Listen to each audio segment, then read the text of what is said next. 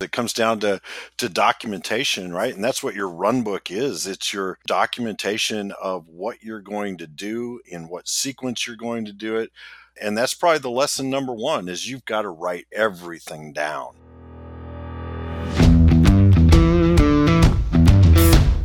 Technology is transforming how we think, how we lead, and how we win. From InterVision, this is Status Go, the show helping IT leaders move beyond the status quo, master their craft, and propel their IT vision.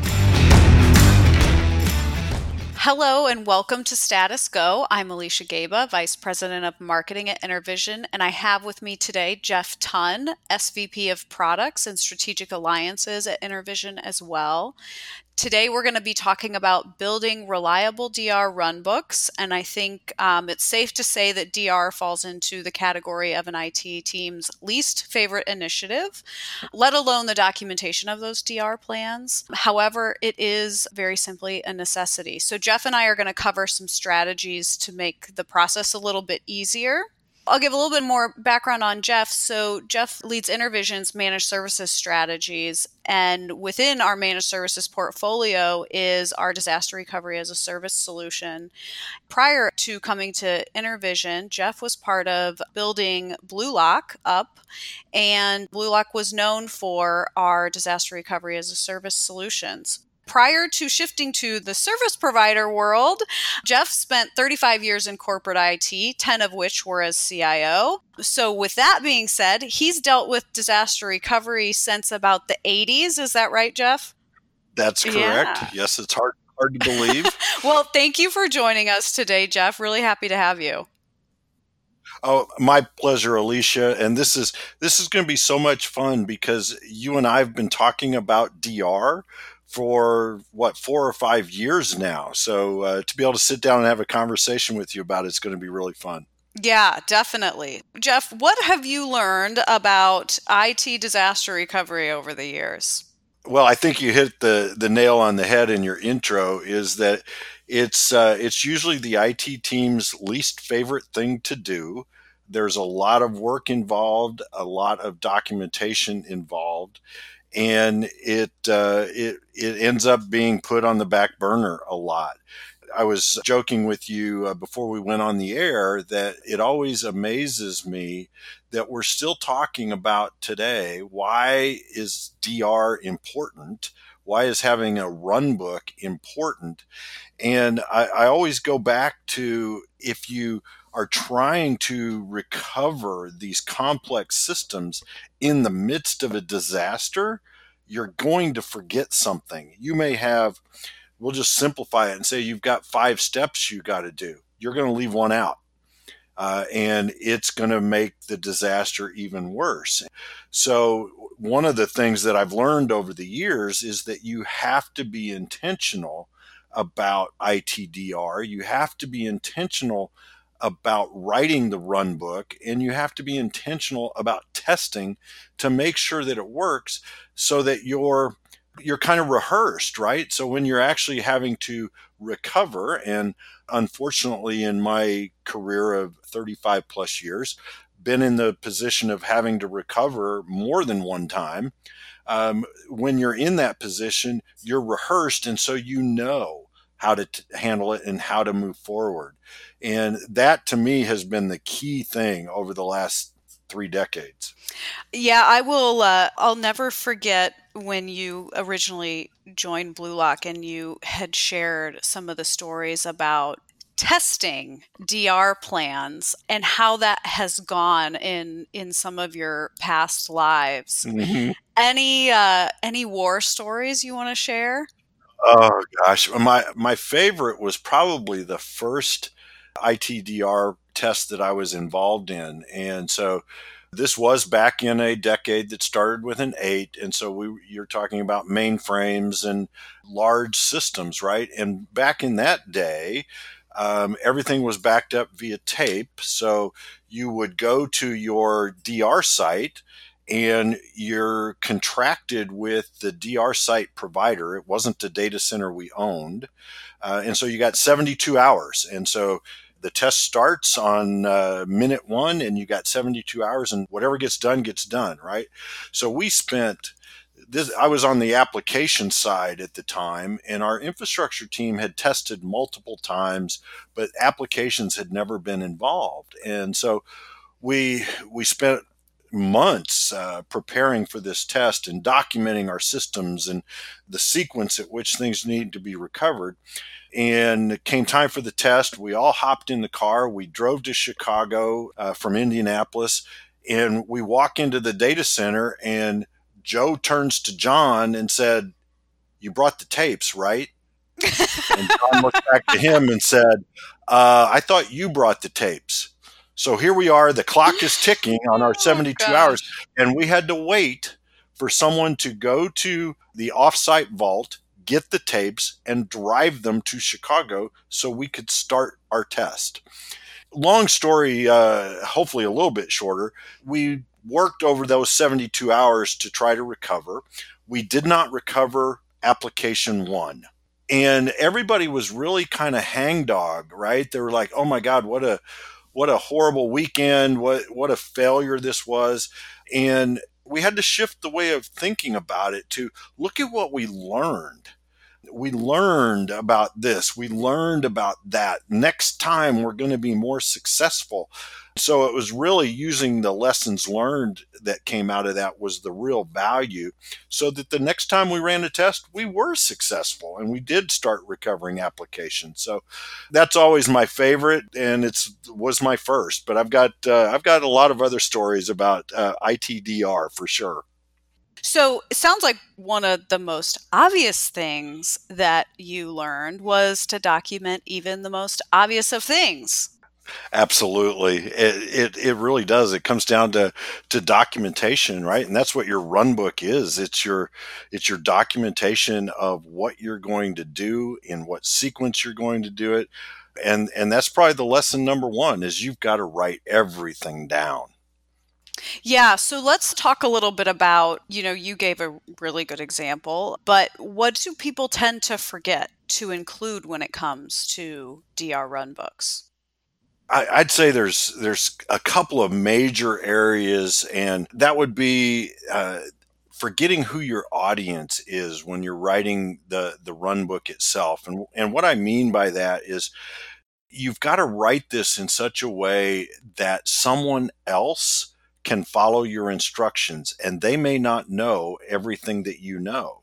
So you have to challenge your own.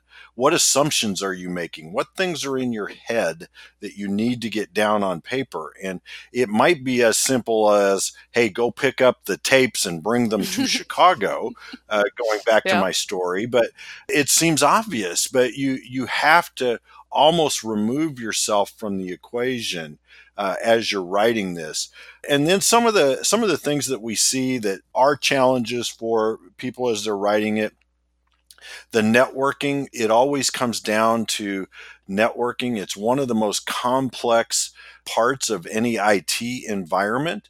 And we see a lot of times that clients aren't adequately documenting their network as they're trying to do their IT runbook, and what network configuration changes need to happen, whether you're in replication mode, whether you're in DR test mode, or whether you're in DR failover mode. What are the differences in those three states, and how does that apply to your network? The other piece that gets left out a lot is the return home, the fail back. You've failed over, you've been successful because you had a well-documented run book and you recovered your environment. And now it's time to go back to your production data center. Is that process documented?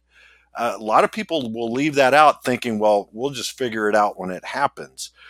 Just like your IT runbook, it is so important to have these instructions written down, because you'd rather be reading it from a checklist or reading it from a document than trying to come up with it on the fly when you're in the heat of the battle.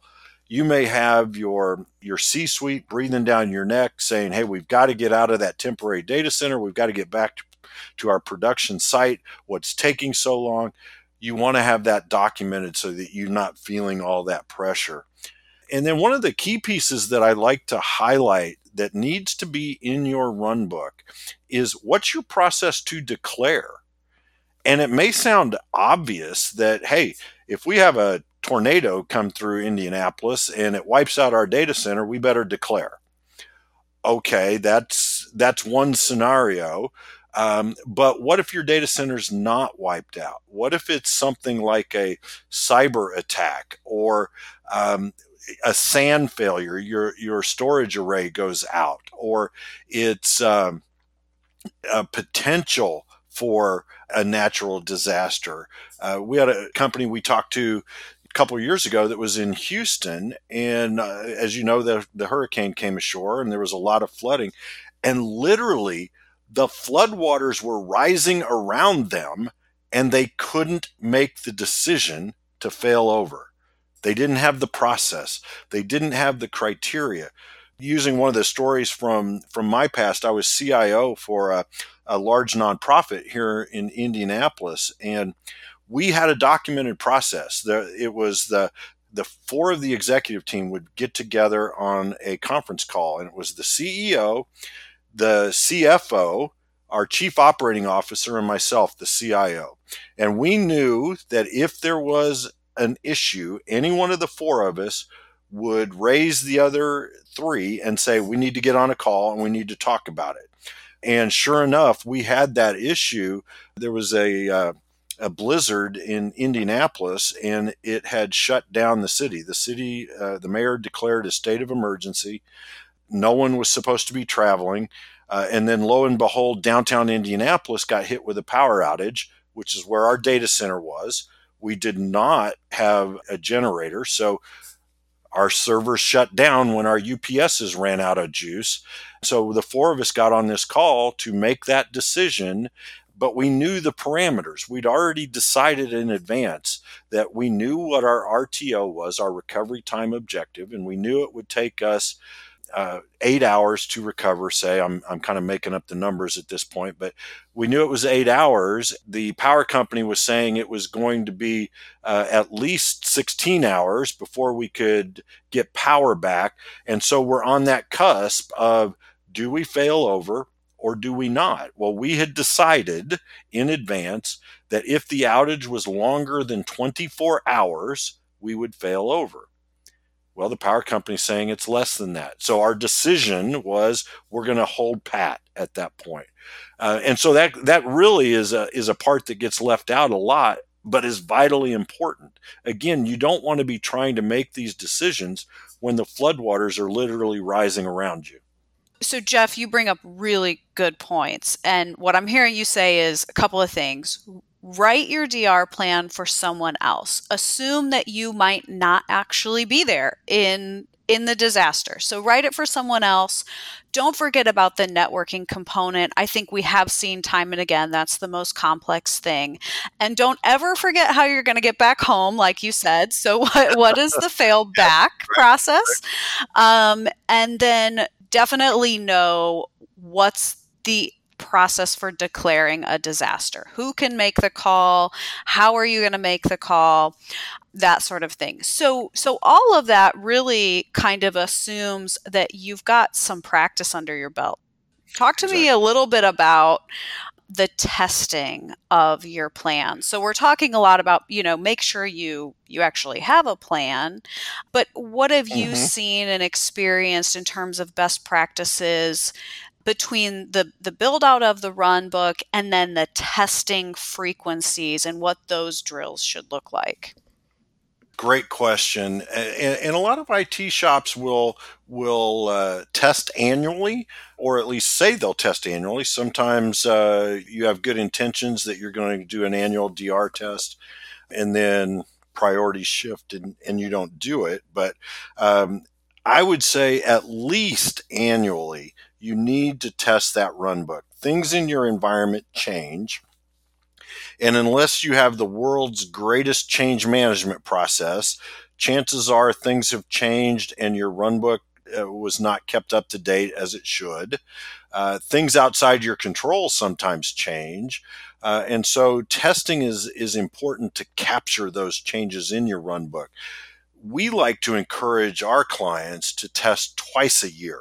And that may seem like a lot, but keep in mind our service is a managed service, so we're doing a lot of the heavy lifting for the client. There's still obviously involvement on their side, but we encourage that twice a year so that you can be assured that your run book is more current than if it's been sitting on a shelf for a year or more.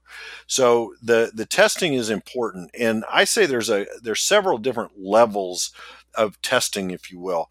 The first one is just a desktop test, right? Where you're doing a desk check on the run book, you're reading through it, probably as a group, so that you have people that are asking questions and making clarifying statements that can be captured and put in there. So doing that walkthrough or that desk check is very important. And then do different testing scenarios where you're doing the actual test. One iteration may be we need to do a full data center failover. So we're going to run through everything like the data center is gone. And you're going to recover to your second data center, whether that's one that you own, whether it's a colo facility, whether it's a cloud, like using disaster recovery as a service. You're going to recover probably into a sandbox, right? Where you've recovered, but you're not really going to run production out of there. You just do some tests, your end users do some verification. Then when you get really good at it, that next thing is actually to do a live failover where you run your DR test and you actually run production from your DR site and you verify and validate that everything is working properly, and then you fail that data back. Those changes that have been made get failed back. And so you get this comprehensive view, and you can almost make I wouldn't say a game of it, but you can make up scenarios, and they get to be really fun. At the nonprofit I worked at that I was talking about earlier, our risk management guy just loved to come up with new and exciting scenarios. So we would run through really more of a business continuity drill, which is ITDR plus what's going to happen if the offices aren't there or unusable. And we did everything from a student pulled a fire alarm, and so the sprinkler system turned on, to gosh, there was railroad tracks behind our building and we had toxic chemical spill right behind the building. And so we couldn't get in to the facility. And so you come up with these scenarios and you kind of walk through them. You do your ITDR test as a part of that. And it just becomes a part of your cadence at least once a year. So long answer to your question, but once a year, but we encourage clients twice a year. Yeah, no, that's great advice. And I think, one of the things that we've seen is that people are surprised at how much the technology landscape has changed. So how much easier it is to do tests, Right. especially when it comes to things like desktop tests, but also the failover, failback capabilities. So let's talk a little bit about how that landscape has changed. So give us the broad strokes. So it's changed just a little bit in the 35 years I've been doing it. I'd say one of the things, and this really started to come about 6 or 7 years ago now, as an offshoot of virtualization, the concept of replication. So you are no longer tied to doing periodic backups to tape and then having to recover off those tapes. You have replication where you're actually copying, replicating at the machine level to a secondary copy somewhere that you can then hydrate and bring your virtual machines up on this secondary set of hardware, whether that, again, as I mentioned earlier, it might be your own second data center, or if you're replicating and using DRaaS, disaster recovery as a service, the target's probably a cloud, whether it's a private cloud or the public cloud. That's probably the biggest step forward, if you will, in disaster recovery technology. Recovery technology is that replication. But the other things that have changed quite a bit is security. Cyber threat is now one of the top reasons that customers or organizations need to declare a disaster, because they've had some malware like ransomware or something like that they've got to recover from. Back in the day, security was an issue, but the only way to hack, quote unquote, a mainframe was to break in the front door of the data center. Now, with this hyper connected world, there's so many endpoints that can be an attack vector. That's heightened that security need, whether you're securing your production environment or your DR environment. Then the other piece, the third piece I'd say, is this hybrid world that we now live in, the hybrid architecture that many organizations have. You may have a combination of some on-prem workloads. You may have some that are in a private cloud. You may have some that are in AWS. You may have some that are in Azure, some that are in Google. And you've got to pay attention to all of that. And so while some of the technology makes this easier to do, the complexity of protecting your data has exploded as fast as our data has exploded, because now our data isn't in the four walls of our air-conditioned data center. It's all over the world, literally, and you need to be able to protect that. I love the story, Alicia, and I think this was actually a conversation that you had at one of the conferences that we were at as Intervision. You had a conversation with a CIO who was talking about the AWS outage a few years ago, and his thing was, wow, we had 100 SaaS-based applications that I had no idea where they were running.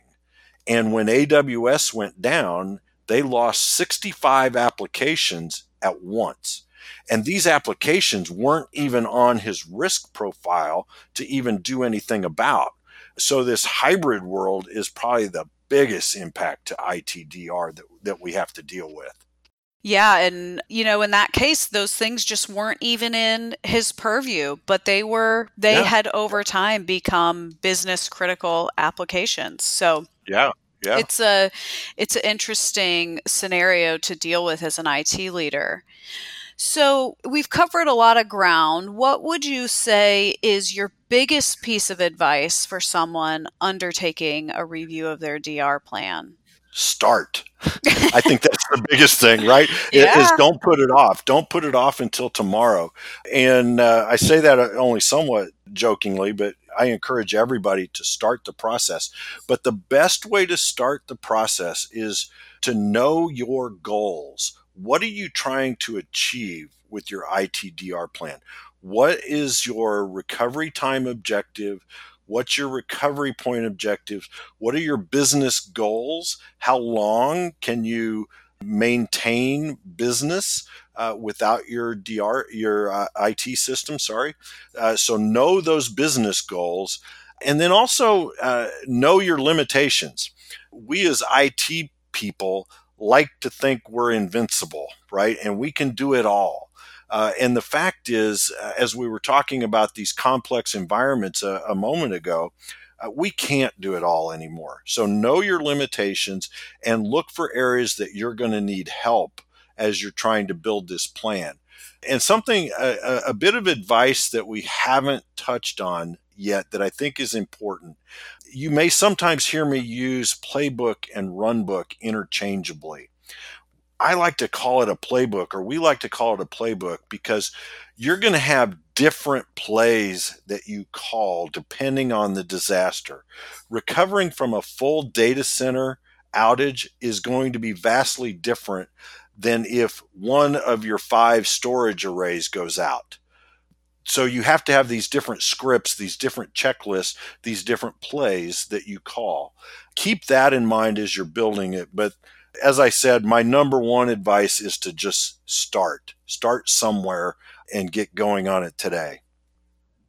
Well, awesome. Jeff, this has been a really fun conversation. I think for any of the listeners who want more details on developing a run book, you can check out one of InterVision's recent webinars. We just did a workshop on how to develop a comprehensive recovery run book. You can find that on our website, and it does provide that step-by-step guidance that you might be looking for. So definitely check that out.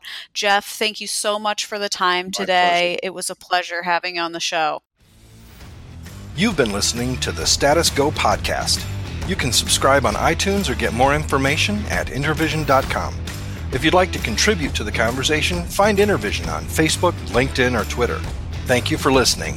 Until next time.